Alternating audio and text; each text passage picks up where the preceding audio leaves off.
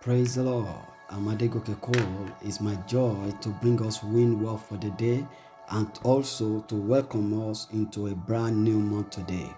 Our focus is Genesis chapter 21 verse 1 and 2. The Bible in the Amplified Bible said, "The Lord graciously remembered and visited Sarah as he had said, and the Lord did for her as he had promised. So Sarah conceived and gave birth to a son for Abraham in his old age, at the appointed time of which God has spoken to him." God's Word translation said, "The Lord came to help Sarah and did for her what he had promised.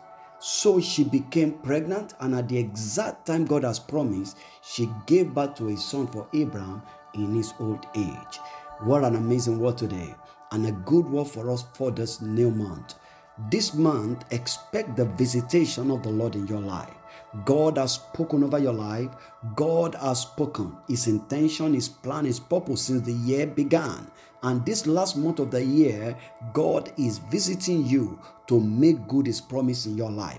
God is coming your way to establish his promises in your life, and you will still become what God has said you become this year. When God visited Sarah, God did to her what he has said, and Sarah became. So this month of December, I see you becoming what God has said you will be in the name of the Lord Jesus Christ. Therefore, I'd like you to trust God and believe him. Believe him and for the visitation of the Lord in your life. All through this new month, every day shall be filled with strange visitation from above in the name of the Lord Jesus. The Lord God shall visit you on a daily basis.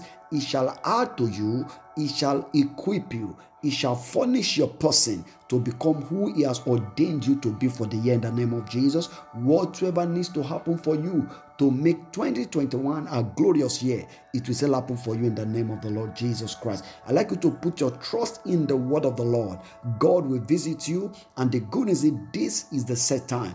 This is the exact time. It's the last moment of the year, and the Bible makes us to understand that at the end, every prophetic word speaks loudest. So this month, expect every promise of God to be speedily fulfilled in your life, in your family, in your career, in the name of the Lord Jesus Christ. I'd like you to step out in great expectation and faith all through the days of this new month with the visitation of the Lord.